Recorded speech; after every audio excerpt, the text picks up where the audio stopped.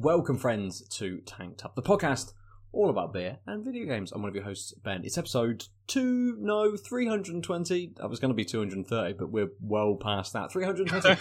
I'm here with Adel. Hey! And we are joined this evening by Kimberly Owen. Hey, Kim, how you doing? Good. Already half a beer in, no sauce. Perfect. As it should be. It's Star Wars Day on the day of recording, so we're going to be getting into a little bit of Star Wars chat. But first, the beers that we're drinking. Kimberly. Okay. What I'm are already you half. drinking? Yeah, I was getting in there before you then. I was so excited to talk about it. So I am drinking, it's by a brewery called Mirakai, and it's called Brave Noise. My face is actually on there, but I don't know whether you can see it, but this is my face. It's when I had better hair, though. But it's part of a project called Brave Noise, and it is towards creating a safe and discrimination-free craft brewing industry, and I helped brew this beer, and if you want to go and get it, you can get it and support, because all the proceeds go to charity, so I need to do that little plug for them. Nice. Yeah, it is a NEPA, so a New England Pale Ale, so if that's your start, and it's 5%, so a nice percentage to start the evening with, I think. Brilliant. Nice and light to begin with. Perfect. Is that the one that you've already cracked open? The one that you're half into? Yeah. Brilliant. Evident. Cool. Nice. Let's get our beers open then, Adel, and we'll jump into talking about them. What are you drinking? I've got a collaboration between Siren and Clapton Craft. It is called Whatever the Weather. It's a hazy pale ale.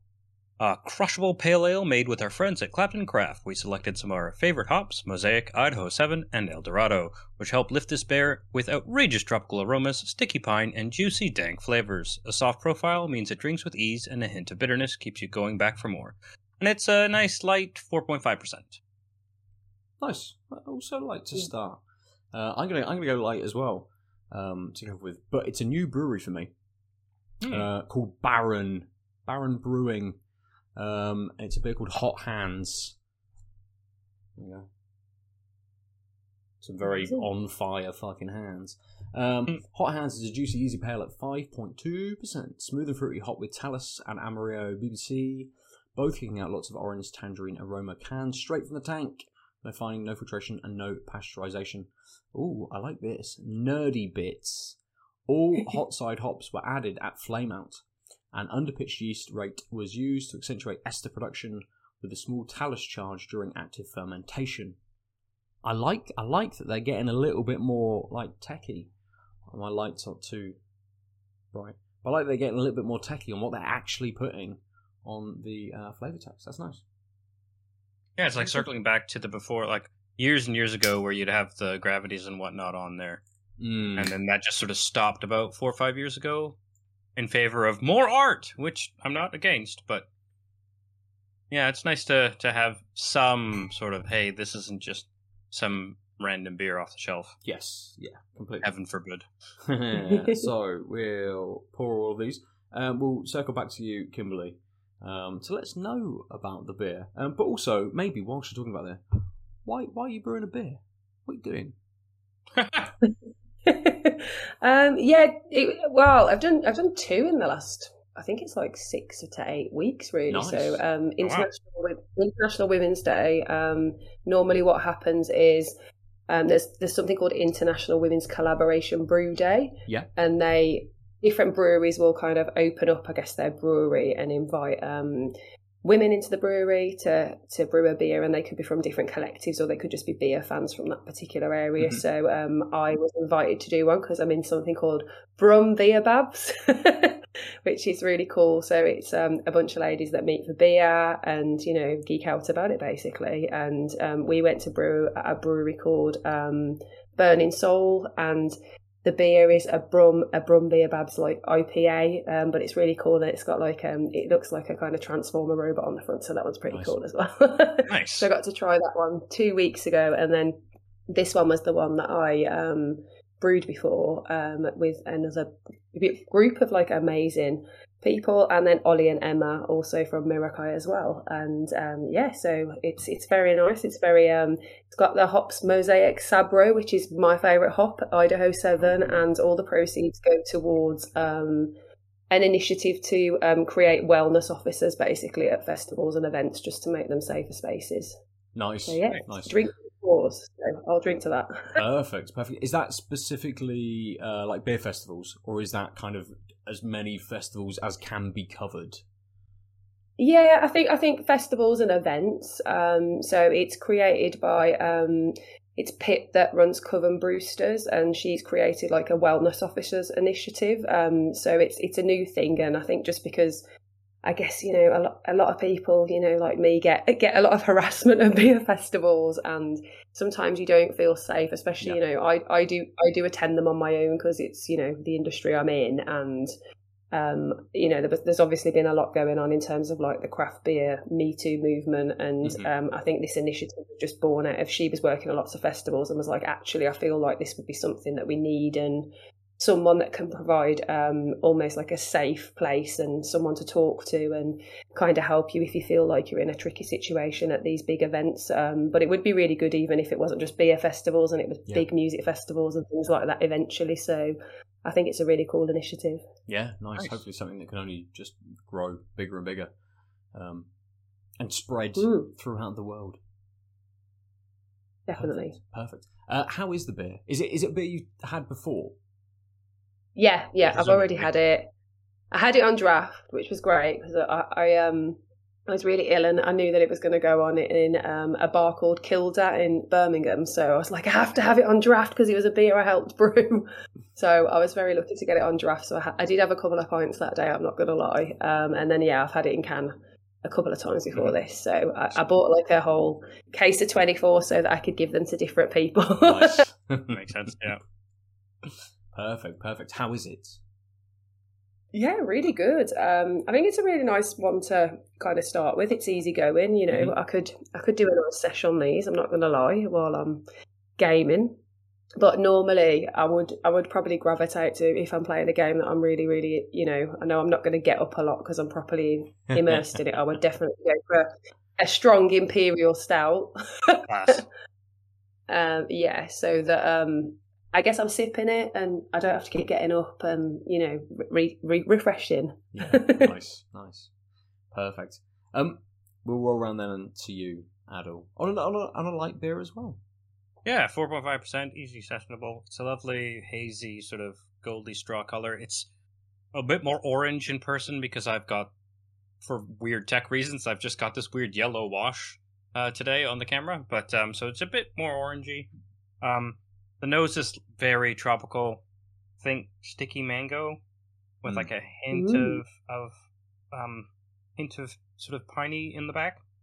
It's really nice and sweet. It's like giving a smell I almost immediately wanted to sip, which was impossible because my nose was in the glass and not my lips against it. It's that like really juicy sort of tropical nose. Nice. Amazing. So that tropical coats your mouth.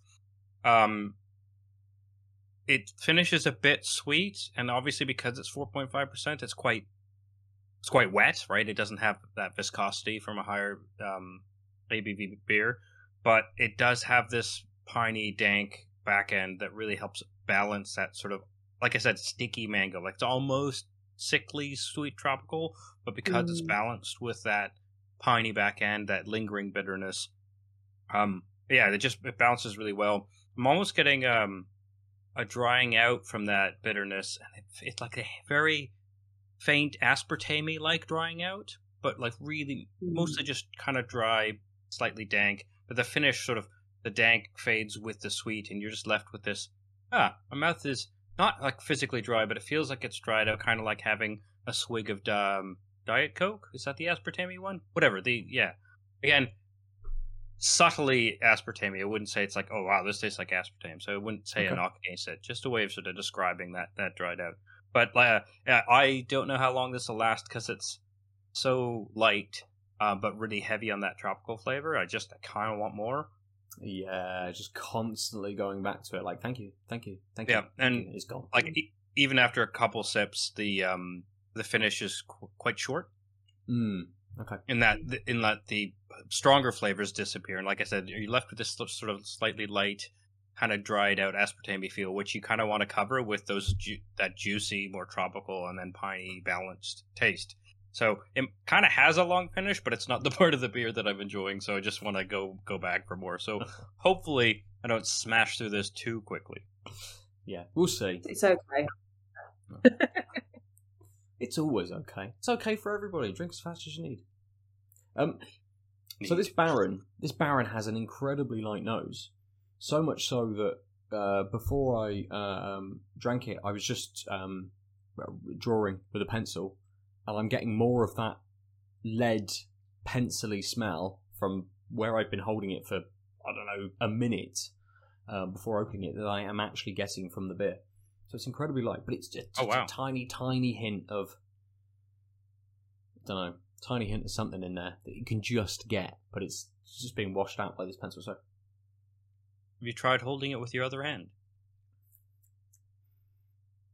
Pencil.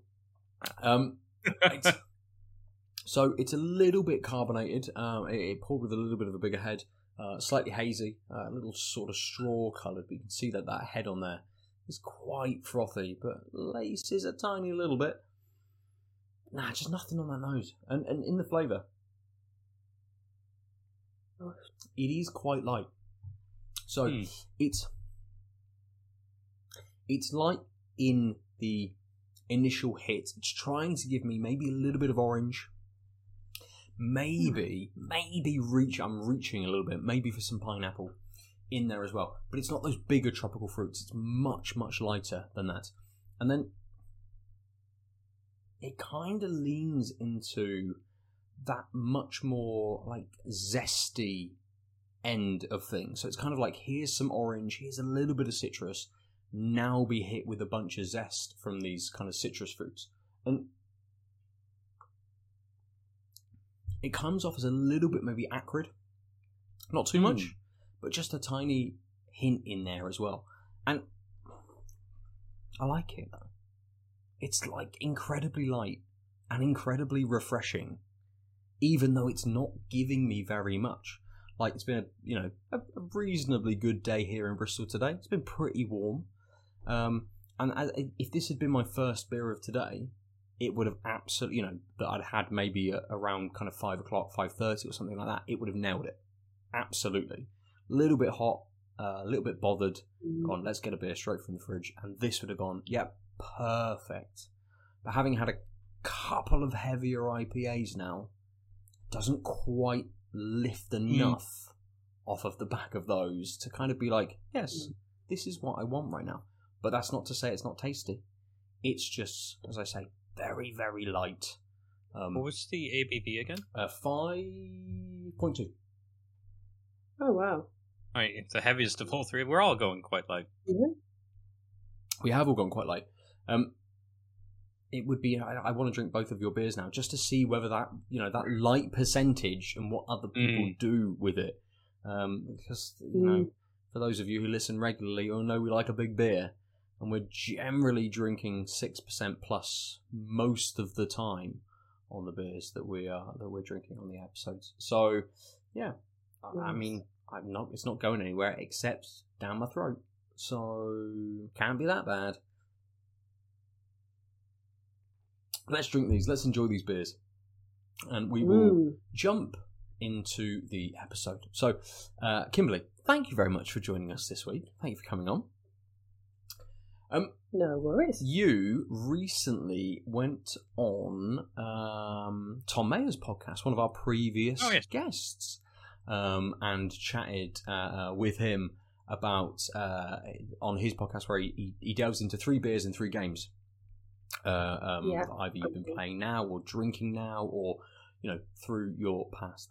And if you haven't listened to it, listener, you should go and listen to it. What's it called, Ben? Yes, Game Over Beer. So we thought, another person who loves games and beers, perfect. Let's get her on and chat to her and expand our circle of friends. So, Kimberly, give us a little bit of a rundown about what you do, kind of in the beer world, because you're kind of big on Instagram. What do I do? I guess you could call me. I guess I write about beer. I'm a content creator. I am on. I love talking about beer, food, drink. My day job is actually in food and drink, and I think kind of where my passion for beer came from a long time ago. It's probably about 13 years ago now. I started working for Marston's, and Marston's own a number of breweries, and I think the reason I got the job was because, their main brewery was set in good old Wolverhampton, Banksy's. So I think my accent helped a lot, which was one of the things I think my uni tutor teacher would have been like, you're never going to get a job in marketing or PR with that accent. Shame. So my accent was actually one of the main reasons. And my dad was very happy because I guess I grew up in a house where he was always drinking Banksy's mild. So I think that was my first kind of, foray into something that wasn't like a commercial lager. So yeah, I was probably weaned on Banksy's mild. So yeah, I worked for Marston's for around 6 years. So in that time, I got to go to lots of beer festivals, do lots of beer events. I used to actually run around with the man that used to dress as the Hobgoblin and go to festivals and things like Bloodstock. And I remember taking him to the Houses of Parliament once in his prosthetics. That was a weird day at work. And then, I guess when I was doing it, I was like, you know what, I could just kind of want to write about this more, learn more about it, because I was writing about it in a work sense. And I was like, why don't I just kind of take the next step and do some content about it? And I think, I've probably been in beer in varying degrees for, it's got to be about 15, 16 years. Because before that I did a little bit for Bavaria Lager as well, but I think Marston's was my mainstay. And I started doing content on Instagram, kind of thought, I'll just do it because I enjoy it, see what happens. And then, I guess this is where we are. And I do a lot of content on TikTok, and I like to find out about the stories behind the beer. Obviously, I love the beer, and I love drinking the beer, and I love the taste of the beer, and I love matching it with food, and I love all of that stuff because I'm a bit like Ratatouille in the kitchen. So I like the makeup of the beer and all of the different elements and everything's matched together, and I guess the science behind it. But I think what I enjoy as well is, I like the beer I like to know who's made it. I like to know where it's come from. I like to know the passion behind it, and even just things like, I know you talked about the art, but who created the artwork? It's their baby, some of these people, it's their baby. And I think I use my Instagram to, I guess during the pandemic, I tried to do Instagram lives to almost make me feel like I was getting ready for the pub and I was going to meet someone for a drink. And I knew that other people were probably in the same situation where they were like, oh God, I've got nowhere to go. And they might be living on their own. And I just thought, well, if anyone tunes in, that'll be cool. And then I got 500 to, about 600 people on one of them. And I was just like, oh my God, what is happening? So I just kept doing them really. So I'd get people in that liked beer, were probably not in the industry. So they might have been a food blogger or even in fashion, or I once got the dog father on there that's got a show on Channel 5 because he was into beer and likes beer. So it would be people not necessarily in the industry. And then I think it just spawned into, I'll get people from my local beer scene, or I'll interview breweries and find out who the people are behind the beer. So I think it really got me to kind of know more people in the industry. And then I think, I was doing all that nice content, and then there's a lot happening in beer, and the Me Too movement, and people being more vocal about the stories and the experiences they've had in not just beer, but hospitality. So I wanted to use my platform really to, have an opinion about it and,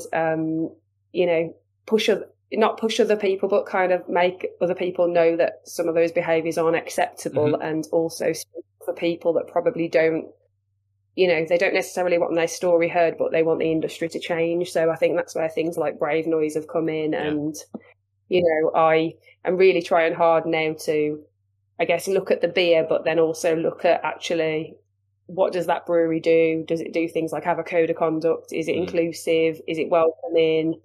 And just want to make push the industry to be better, because it is a male dominated industry, like some of the other industries I've worked in, like construction and law. So I kind of wanted to be part of the movement, really, for change. And almost I think as well, you get a lot of stick, especially being a woman writing about beer, and it's a bit territorial. So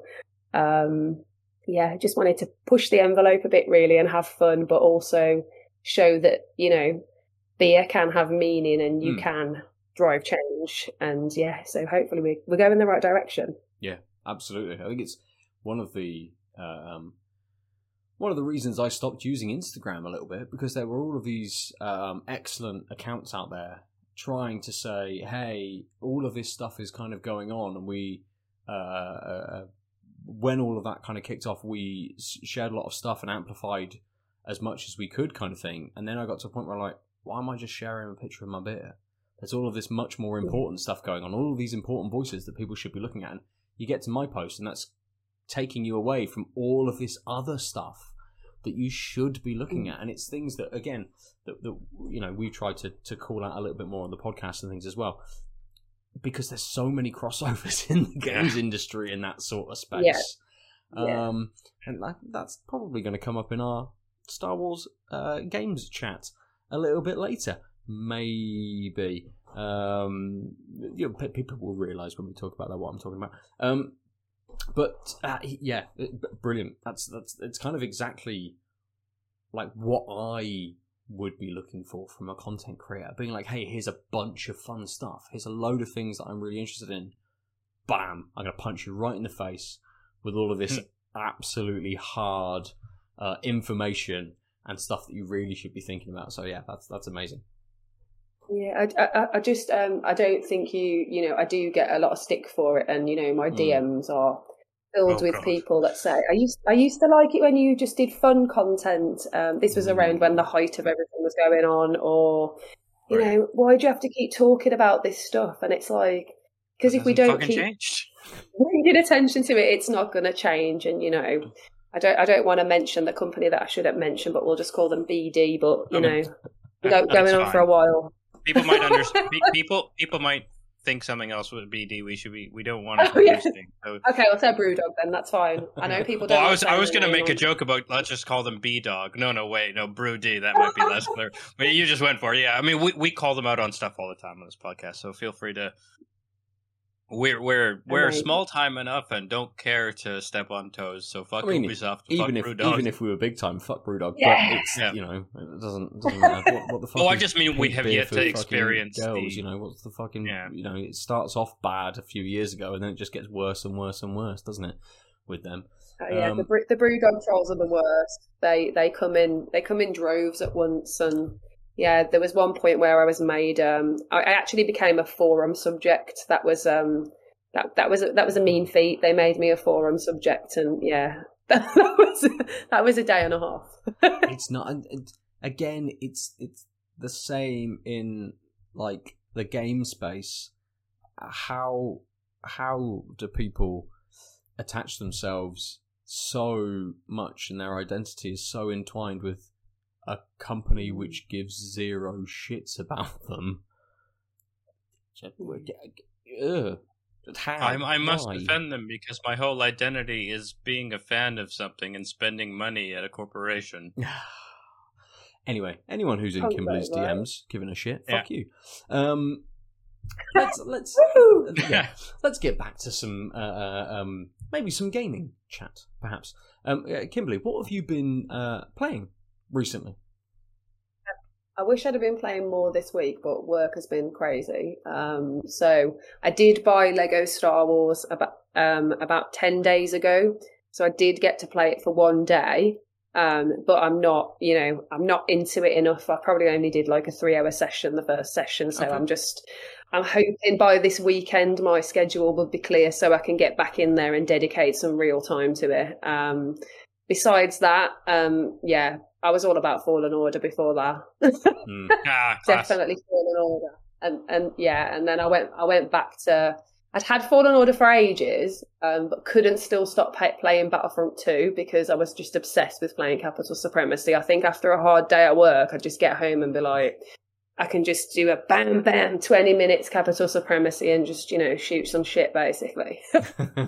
So I would just do that quite a lot, or I'd play, Red Dead was the other kind of, I guess, in-depth hole I was in for a while. That just went on for ages, and I, spent nights just catching fish or just doing fishing. random stuff. It took me 3 hours, and I was like, "Why am I doing this? Red Dead's going on?" brilliant, I mean, I did go back. You could be outside Go on. catching fish, but you're inside catching fish in Red Dead 2. And I got caught in exactly the same, trouble. I've got no idea how to catch fish.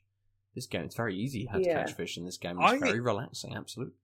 I have no urge to learn how to do that, but if there's fishing in a game, I will probably spend I spent over an hour fishing in Hades, like an entire session of playing Hades. Once I found out you could fish in it, just like getting to doing a run just to find spots to fish at, to be like, what's this like? In the middle of this frenetic freaking roguelike game. It's like, oh, but wait, what if I stopped and fished?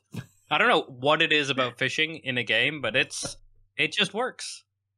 In a way, yeah, I think sometimes it's the backtrack, though. It's the backtrack that they're playing in Red Dead when you fish in. It's like, it's strangely like, I feel like it puts you in a trance, and it's got like some subliminal messaging about it. Well, they make this giant open world, and they're like, just fish, mate. Don't worry about it. It's fine. Don't have to experience this story or any of these things. We know some of you just fish forever. It's okay. I mean, fishing in games is so prolific these days. What was that game that you played, Adel? I was about to say, if you like fishing in games, play Moonglow Bay, which is still on Games Pass, so you can play it for free, or Game Pass subscription, which is an indie developer, and it's set... You're an elderly person whose partner disappeared in a storm in a small eastern Canadian town, and you are trying to get the town back because everything's gone to shit, and you are going to single-handedly fix the town up, and the first big mission you do is scaring off the big whale that has prevented anyone from fishing in a boat. And it's great, and it's a lovely, like, retro-ish sort of voxel / 16-bit aesthetic, and it's great because you could follow the plot, or you could just fish. And there's, like, cooking and fishing, and you could buy vending machines all throughout town, and you can, if you want to make money, you learn how to do the cooking mini games to stock the vending machines to sell things to make more money, or you could just put your raw fish catch in there and it'll still sell. And because it's not like a min-maxing game, it's okay if you make less money because you don't like the cooking. It's fine. The game will still happen. It's great. Moonglow Bay. Nice. Kimberly, with your rundown of games, there was a plethora of Star Wars games. Is that kind of your main draw towards kind of the games that you're playing? No, I think because I just got so obsessed with Battlefront 2, it wasn't like on purpose. I just really got into it, and then they kept releasing new releases, and then I was just into it all the time, and then I just got a bit addicted to it, really. I was playing LA Noire for a while because I quite like the old school vintage vibe and the crack in the cases and that kind of stuff. So I do like games like that as well. But I genuinely like, I like something that I can have. I think Red Dead sometimes is quite hard for me to play because I'd have to dedicate a lot of time to it, and because I do lots of stuff outside of work, it's hard for me to cram in a lot of gaming sessions. So sometimes I need games where I can have quick and dirty gaming sessions, really, and some days I'm not going to have an hour that I can dedicate to playing dominoes and fishing. You just need something for 20 minutes just to get you through, just give you that little hit. Yeah, that Battlefront 2 supremacy just does it for you, Yeah, when the twins were, because I've got 3 stepkids, and when the twins were younger, we used to be obsessed with Call of Duty, and so when the twins come around, we always play Call of Duty quite a lot. So that's that kind of fallback. We always go back to that, but sometimes it's like the vintage Call of Duties rather than the kind of new ones. So the one with like Transit on and Shadows of Evil, that kind of level, we play that. We normally go back to COD quite a lot because it's the one that we always played besides Guitar Hero when they were kind of, I probably shouldn't say when they were probably too young to be playing Call of Duty. I think that's almost every person, every gamer's experience of games, everyone's played a game. I mean, it probably from our generation of humans, we all watched a 15 rated film before we were 15, or an 80 rated film before we were 15. I was going to say, same, I remember getting my dad to go and when Mortal Kombat came out, because this was when you'd have to go to Blockbuster Video and rent games and stuff because they were so expensive, and I remember begging my dad, please go and get me Mortal Kombat from Blockbuster Video, and I remember having it and being like, oh my god, this is so gruesome, but it was amazing. Yes.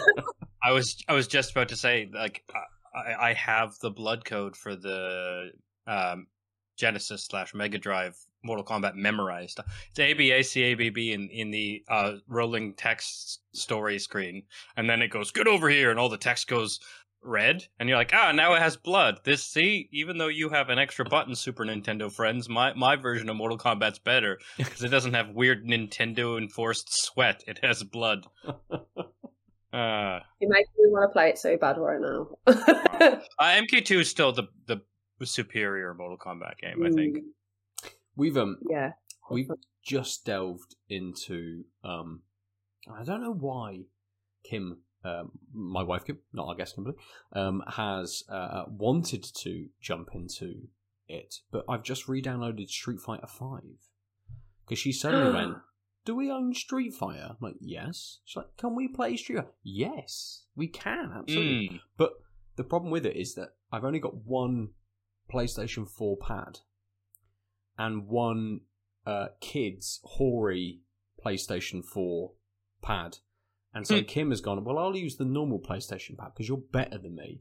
So I'm playing currently Street Fighter 5 on this tiny little kid's pad, trying to bash back and forward. And actually, Street Fighter 5 isn't that good. Oh, no. It's not like... How old is Street Fighter 5? 2016, I think it said. Not only is it incredibly slow, it feels incredibly slow. It doesn't feel anywhere near as fast as, say, like Street Fighter 2 Turbo or Street Fighter 3 felt when playing it. But two Turbos the win. Yeah, absolutely. Championship Edition. 2 CE. That's the one. Street Fighter 2 Turbo Championship Edition DX? Is that a version as well? Like, just probably. Throw all the numbers and letters on the end of it. The one that introduced the more new characters like Cammy was Championship Edition. Yeah. This version, the latest patch that I had to download for Street Fighter 5, puts adverts in just before you jump into a match. So the load screen will come up and say, this fight, even if you're playing a local... two-player fight, it pops up saying this fight is sponsored by, and then it hits a splash screen saying the latest Street Fighter 2022 tournament. I'm like, what? Where has this come from? I don't understand anymore. What's happened to games? What's going on? Did you not spend the full amount of money on this? I bought it, yeah. And it probably has character deal. Oh my, they're so greedy. It did give me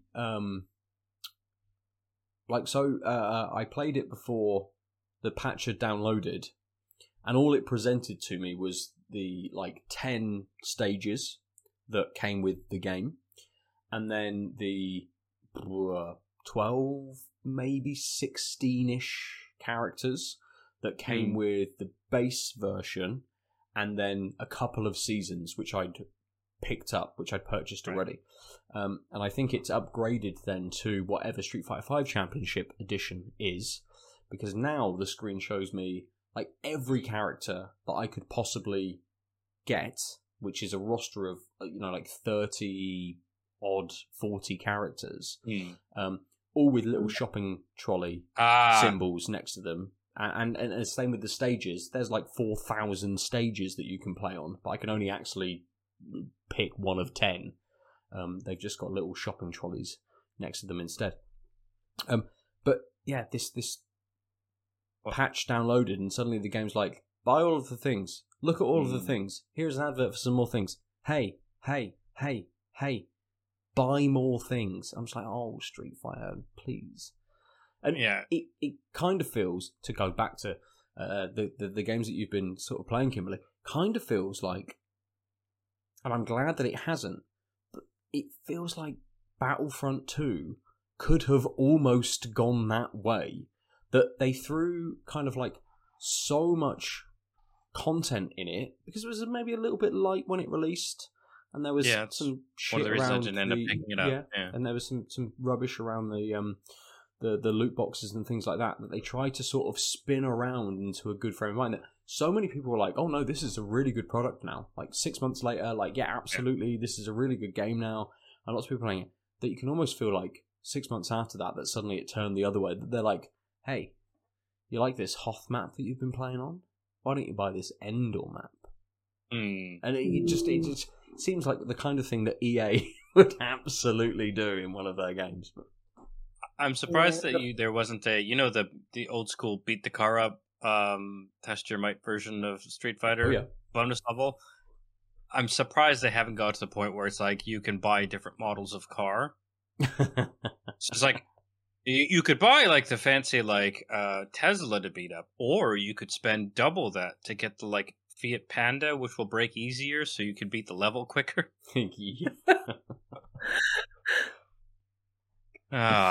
Games. Brilliant.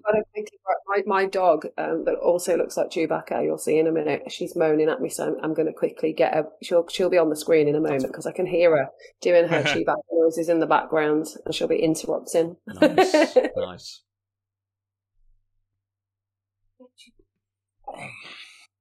That is an impressive set. If you're not on the video, listeners, then you should probably jump on the video just to see the Star Wars memorabilia that Kimberly also has.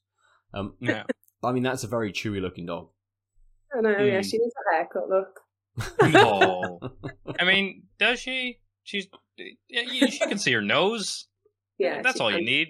It's her primary sense organ. Well, I mean, can she see? Yeah, I think she can just about. It's haircut week next week, so I say she'll be happier, but she hates the whole process, so probably not. I do like her when she's got this crazy Chewbacca look, though. Yeah. It's good for today.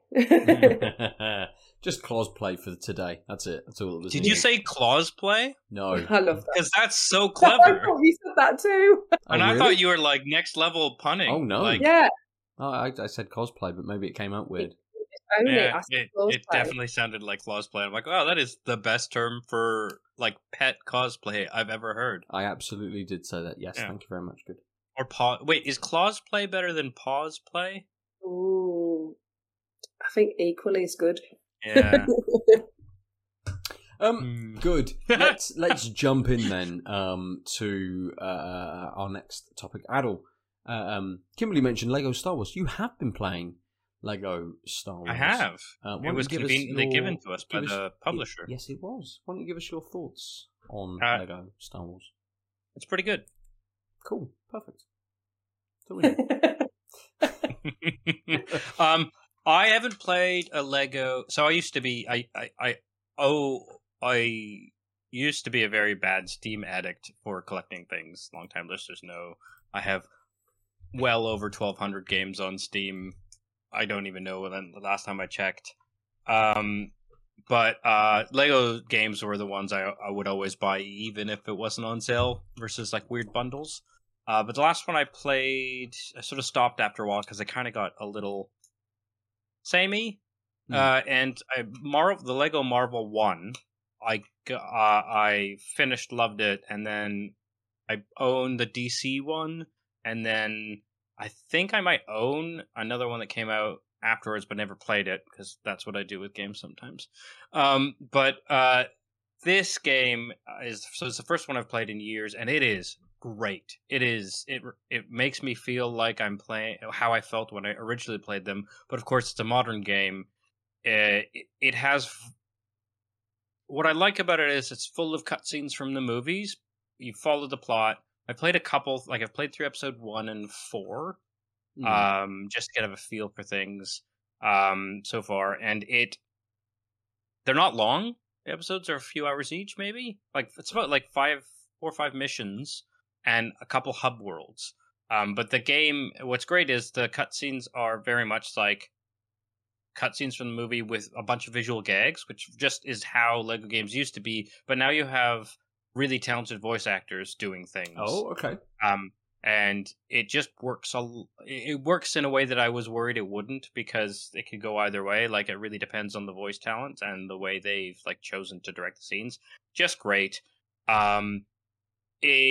There's too many things to do in the game is the problem, because basically when I say hub worlds, I mean like in between missions you'll be in an area like Mos Eisley, and it'll be like an open world, like couple square miles of map, and you could just follow the little indicators that say here's where the next place in the mission is. So super great for kids. Like, there's no like, oh, it's so bad I'll get lost, because there's always this thing that even as you go this way, it's like a little yellow circle with like a lightning bolt almost on it. And if you go the opposite direction, it'll just sort of move behind you. Like, as soon as you turn around, it'll be like, this is the direction for the mission. Ignore me, but I'm just going to follow you, such that you never can get lost as far as where the mission needs you to be. But there's so many unlocks. And the primary like thing is the glowing blue brick. And you'll see people with dialogue options, and like 80% of the time, they'll be like, here's a hint on where a blue brick is. So inner completionist me is like, well, there's no point in going to the mission. There's all these blue bricks to find. And sometimes it's like really simple puzzles or break a couple things. Sometimes it's really kind of actually challenging platforming. So it kind of puts you through paces. Occasionally it'll be like, yeah, I can't do this because I don't have the right ability. I like Lego games because they want me to come back. But so far, most of it is, if you're at the hub world, you could probably find all the glowing blue bricks in the hub world. And then once you start a mission, it basically has a cutscene that's pretty entertaining. And then it's a vague I'm saying this positively. It's a vague interpretation of a chunk of the plot of the film. So one of my favorite levels in the early part of the game is like the second one, where you are defending the Millennium Falcon from waves of stormtroopers. Mm-hmm. But in the movie, it's like not a thing, right? They go to the Millennium Falcon. Stormtroopers like run in and shoot 3 blasts at them, and they launch. Right? That's how A New Hope happens. In this, it's an entire like multi-tiered fight where you are protecting Chewie, fixing the ship, and you have to find parts that he needs to fix. And it feels it's really well designed, and it feels really good because you have to be Obi-Wan, then Luke, and then you're Luke wearing Stormtrooper outfit, which doesn't happen until later in the movie, but it's again like a nice interpretation. There's just like things you can do, and there's also the usual like those mini kits that happen in all the Lego games, where in the level you'll have to get 5 of them and you have to get enough studs, and you have to do one other thing, and then you'll unlock all the things. So, and those might be locked away from power. So it's just like a standard Lego game in the levels, except they're like some of the best design levels I've seen thus far in Lego games.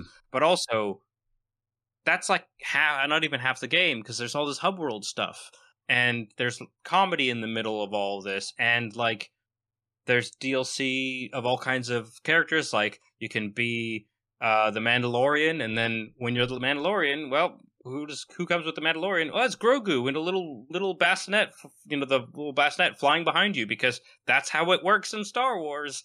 And so you're like shiny metal-headed Mandalorian, and Grogu just paces you the entire time, and it's ridiculous, but it's great. So there's too much to do. I had to force myself, for the purposes of reviewing, to actually start a couple levels, because I was just like, oh, I want to explore. Because the other thing you could do is spend studs on things like multipliers, like you used to. Like if you just don't spend any studs and you don't die a bunch, a few levels in, you can kind of just buy the ×2 multiplier within the first 3 hours, which obviously makes the rest of the game accelerate much quicker. But you can also you can explore the world and talk to people and get hints of where one of these blue bricks are. Or you can just spend studs, 10, 20k, and it'll tell you the hint, and then you don't have to find the person who's supposed to give you the hint, which is really great, because if you missed an area of the map, there's a way of finding out that, oh, here's a hint, go over here, whatever. And then the bricks themselves, the blue bricks, unlock a skill tree. which are of the different class. This is what I'm saying. This is an intensely deep game that like 90% of the people who play it will not touch the depth, because you don't have to, really. You get through it. I don't think finishing all 9 movies will take maxing out anything, but it's got these RPG elements for like older gamers, but it's not hard. And like I said, some of these other challenges might be harder, but you don't need to do them to progress the game.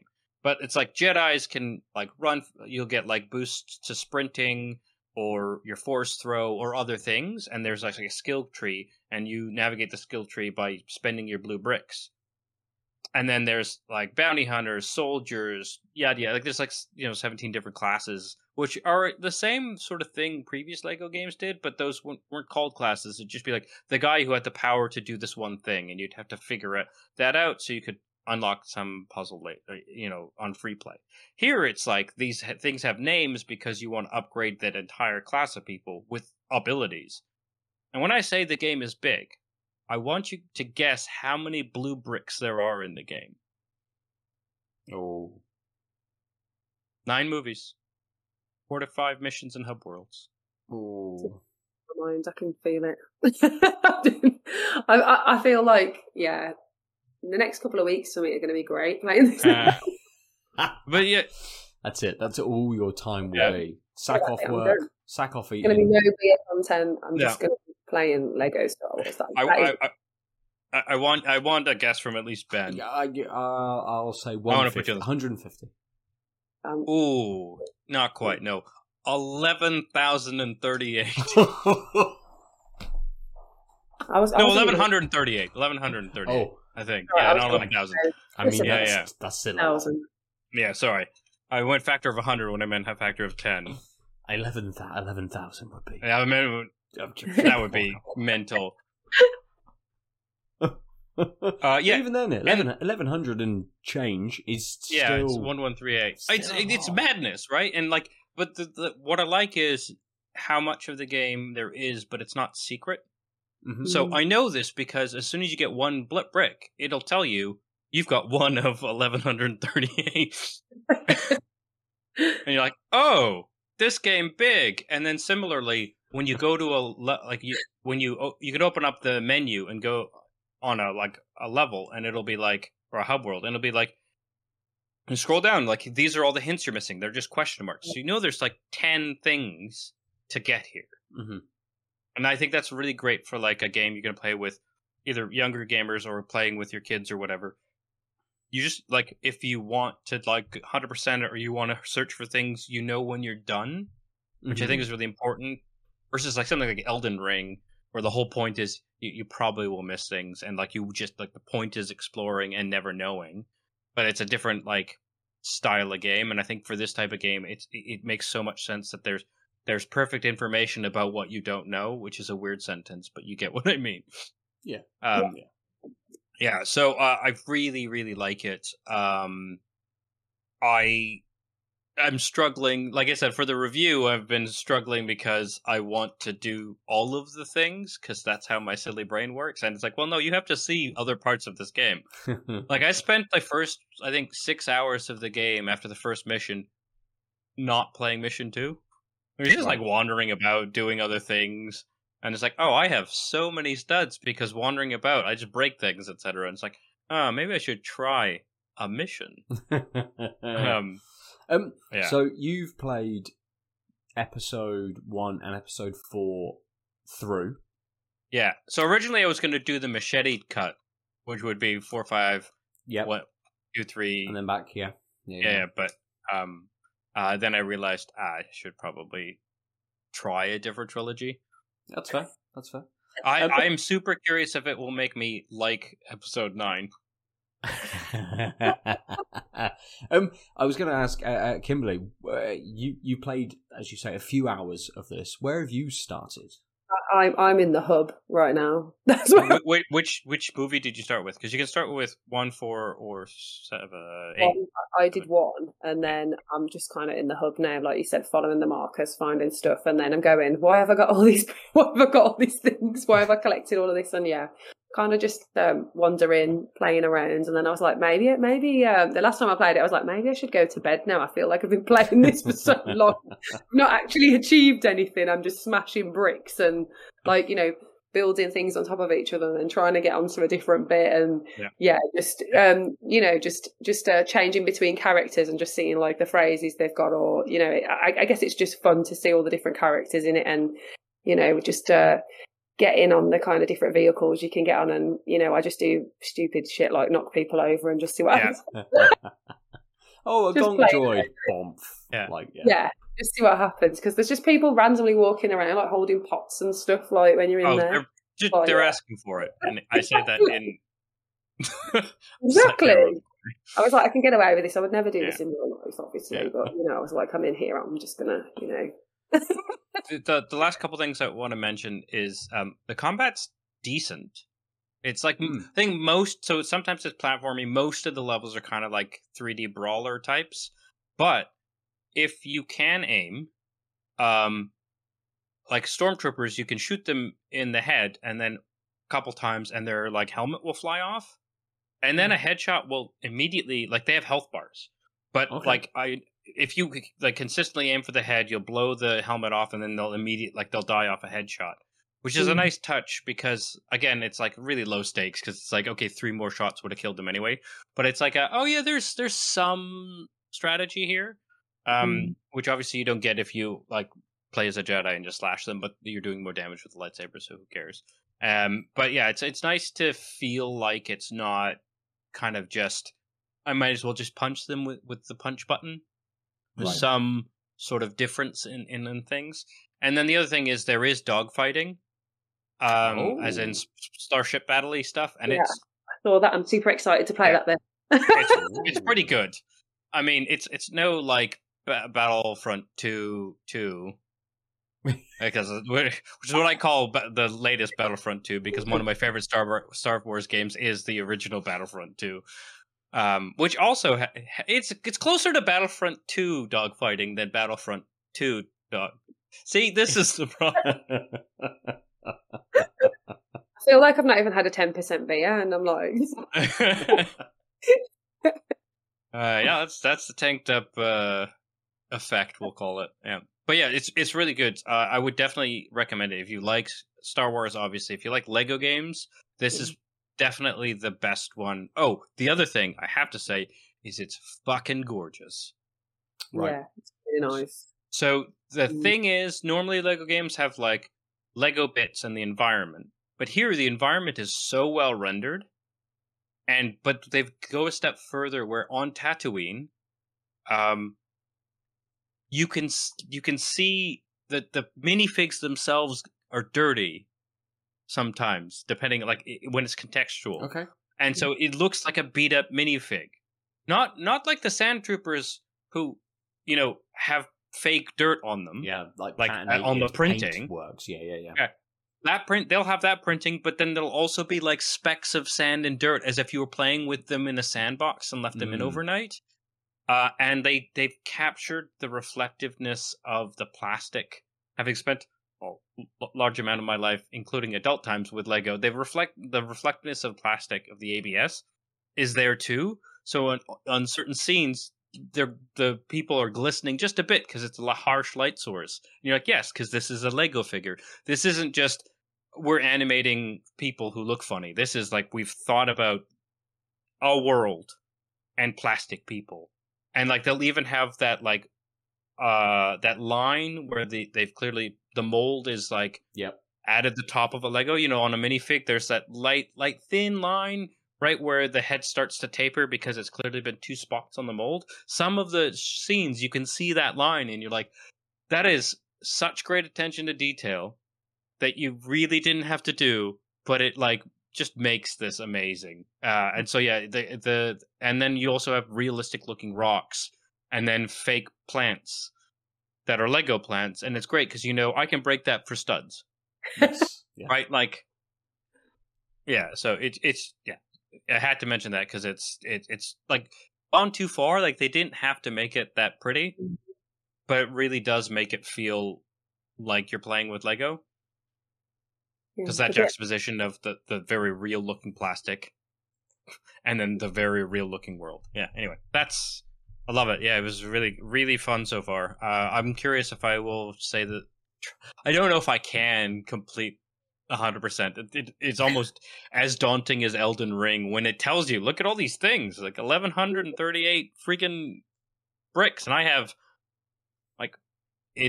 I got maybe like 13, 14 in my first 7 hours kind of thing. It's like, well, this is a bad projection. Yeah.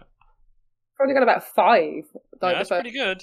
Yeah, and I was like, now that I know there's that many though, I'm just going to let it go. Just let that go and just enjoy myself while I'm drinking my Hero Stones. That's the way to do it, definitely. Like, I've got, a nice evening to myself. I'll sit down with Lego Star Wars and then just frustrated, constantly looking for these blue, shiny bricks. Like, no, I should actually just play the rest of the game instead, maybe. But this is the danger, because you could just grind studs and buy the hint. Yeah, I know. Yeah. Anyway, yeah. So that's my Star I like Wars. The comedy in it, though. That's what I found. Like the first time, I was just like, "This is really funny." Like, it was more funny than I thought it was going to be. Yeah, they've nailed the funnier than Lego games have been in a while. Yeah. And it's the like stupid Star Wars in jokes and gags, but also some of the gags are just gags, like that very early Lego game thing of like, and then there'll be a banana in a thing because it's funny, not because it's contextually makes any sense. Like they've nailed that, like a bit absurd or slapstick, but they carry on as if it's nothing. Do you get to the point where, like, because I can imagine, and I can't remember playing the prequel trilogy Star Wars Lego games, but I definitely have. But like, I always have this image in my head of where like Maul cuts Qui-Gon in half, and like you can just see like the Lego splitting, and then the body, the top of the body just being like, oh, and the legs like falling away. Is it that kind of comedy? Yeah, that kind of like, yeah. Like, so for example, in A New Hope, when you're trying to escape as the droids, escape Leia's ship to get into the pod again, there's a whole chunk of that level, which is just not in the movie, which I think is probably my favorite parts of the movie, where it's like, or the movie, the games levels, is where it's not just trying to recreate, where they've gotten TT has gotten the license to kind of expand on a different perspective. That's probably my favorite parts of the game. When it tries to hew too close to a scene I know, it's like, but like, because R2 and C-3PO wander through the ship trying to figure out how to get to an escape pod. But the stormtroopers have already invaded, are in the way, but also some of them, for some strange reason, are like, one of them's like, they're taking breaks. Like, you open a door, and it's like, one of them is taking a shower, and he's taking a shower in his boxers, but he's also wearing his stormtrooper helmet, because you have to know that he's a stormtrooper. And then the next spot you go to, there's 3 of them in a hot tub, and you can beat them up. Although I did find a glitch where one of them I couldn't reach, so it was awkward. I was getting in the hot tub, but it wasn't having any of it. Yeah, I was really annoyed. Which, to be fair, as droids, it's probably not good for you to try and get in a hot tub, but yeah, it's like really silly stuff like that, and like the hot tub is clearly like funnier because you saw the shower. Like it's well written comedy, and it really, you didn't need to open any of these doors. You could just beeline it. But like, if it rewards you for exploration, even if it's not unlockables or whatever, because it's just funny to see a stormtrooper sudsy in boxers wearing a helmet. Nice. I think the Lego games have always had that to them, haven't they? That bit of comedy. Kimberly, just to kind of finish us off on this conversation, have you played any of the previous Lego Star Wars games? I played one on the Wii, I distinctly remember, a long time ago, but yeah, I feel like I had more fun on this one already in like the first sesh. Yeah, nice. I feel like they've done an amazing job, and it was just really funny, and I was just like wondering, I was just like, what the hell am I doing? This is massive. I didn't actually realise it was going to be so big, and So I'm excited for session number 2 now, which hopefully this weekend. Nice. It definitely seems like something I have to pick up as a Star Wars fan, as a Lego fan, but also something that would be quite accessible for my 5-year-old to be able to play with me as well. I would say it's much better than Lego Star Wars The Complete Saga, which is the first 2 trilogies, because it came out in 2009. Right. And it's very much the old school formula, and it was I remember beating that because of course I did. And it was, the comedy was a little, like, there just wasn't enough material to make it as tight a game, and the comedy was mostly, because this is pre-voice acting, so a lot of it is like pantomiming mid-scenes and stuff, but it's also much more linear a game, obviously, because it's just a series of levels. And I don't know even if I wanted to feel like nostalgic. I don't think I'd ever go back to any of those, because this is just more fun. Yeah, that's fair. Nice. Yeah, definitely. Kim, Kimberly, I know you were going to also interject there. I was like, is it rude if I open another beer? No, not at all. Like, I don't know. We are about to switch episodes. Oh yeah, we're an hour in. So for our audio listeners, this is it. We're at the end of our first episode for this week. For those of you on Twitch, stick around, because we're going to launch straight into episode 321.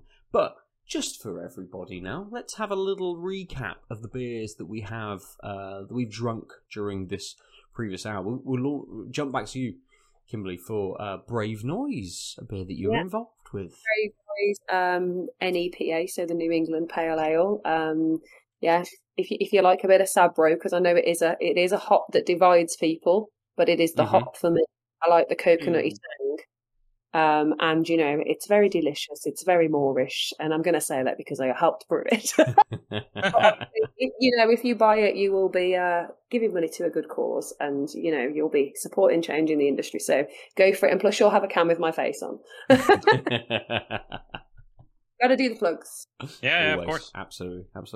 Adil, how about the Siren? Whatever the weather, and someone else. Siren and Clapton Craft, it's the whatever the weather.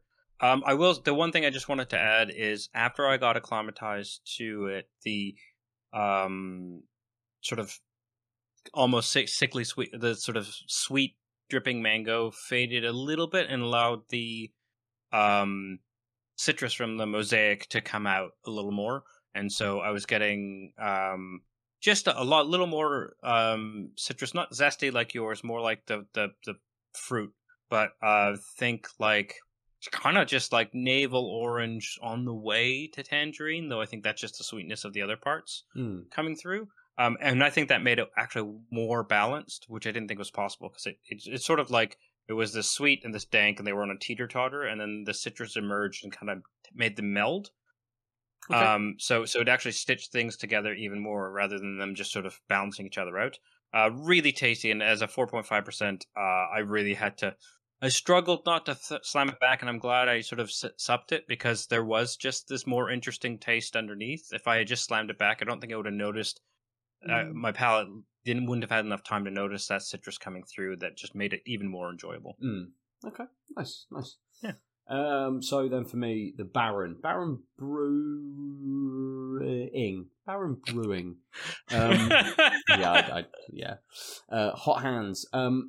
So that acidity that I got early on disappeared quite quickly, which was nice, because that was kind of this kind of like, not quite cloying, but this extra kind of mouthfeel flavour I really didn't want in with this mix of very light kind of citrus and tropical fruits, and then, as I said, this very zesty kind of finish that it had.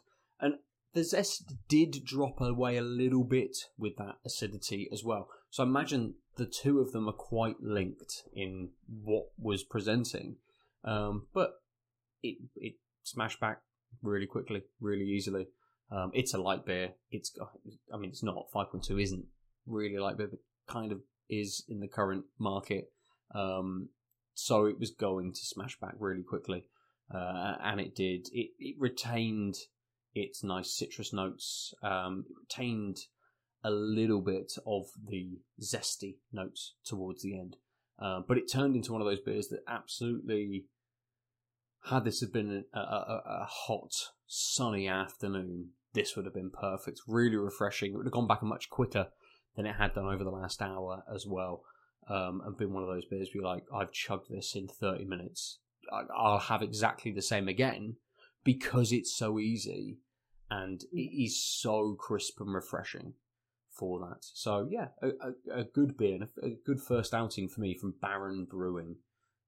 They are from Hertfordshire. Great Hormead, Buntingford, Hertfordshire. There you go, if anyone knows where that is. I don't. But I shall look out for some more of them.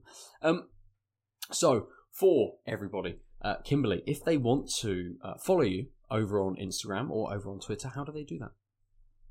You can find me, Craft Beer Pinup, on Instagram and Twitter, and then, yeah, pretty much the same, but my handle is a weird Kimberly Ember Disco on Twitter, but it still comes up if you search Craft Beer Pinup. It's nice. A twofold one, but it's basically the backstory is it used to be my blogger name when I used to do music journalism, because I liked Simian Mobile Disco, so I called myself Kimberly Mobile Disco, and it just since then, so that was my kind of like, I guess when WordPress first got big and I used to write for online music magazine, that was my my journo name. Right. Nice. Perfect. Adel, how do people get hold of you if they'd like to? They can find me at the Omniarch. That's TheOmniarch on all of the things. Perfect. I'm at Nova_47, and we are at TankedUpCast on most of the socials on Instagram and on Twitter. Adel, you do a stream normally on Tuesdays, so people can watch you play a game as well at Out of Lives Network, which is where we are. Hey, howdy, which is where we are right now. Also over on Twitch.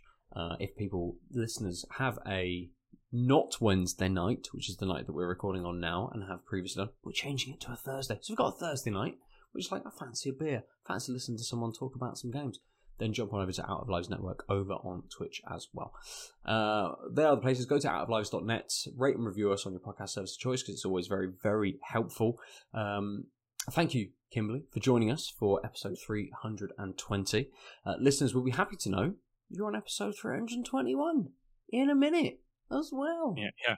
Twitch people get you right away, and the podcast listeners will have to wait 3 days. And also those YouTube people as well. Sorry, You've got to wait that time. There's a premium on these things.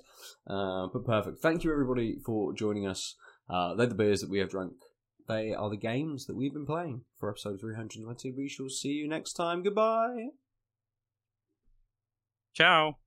Bye.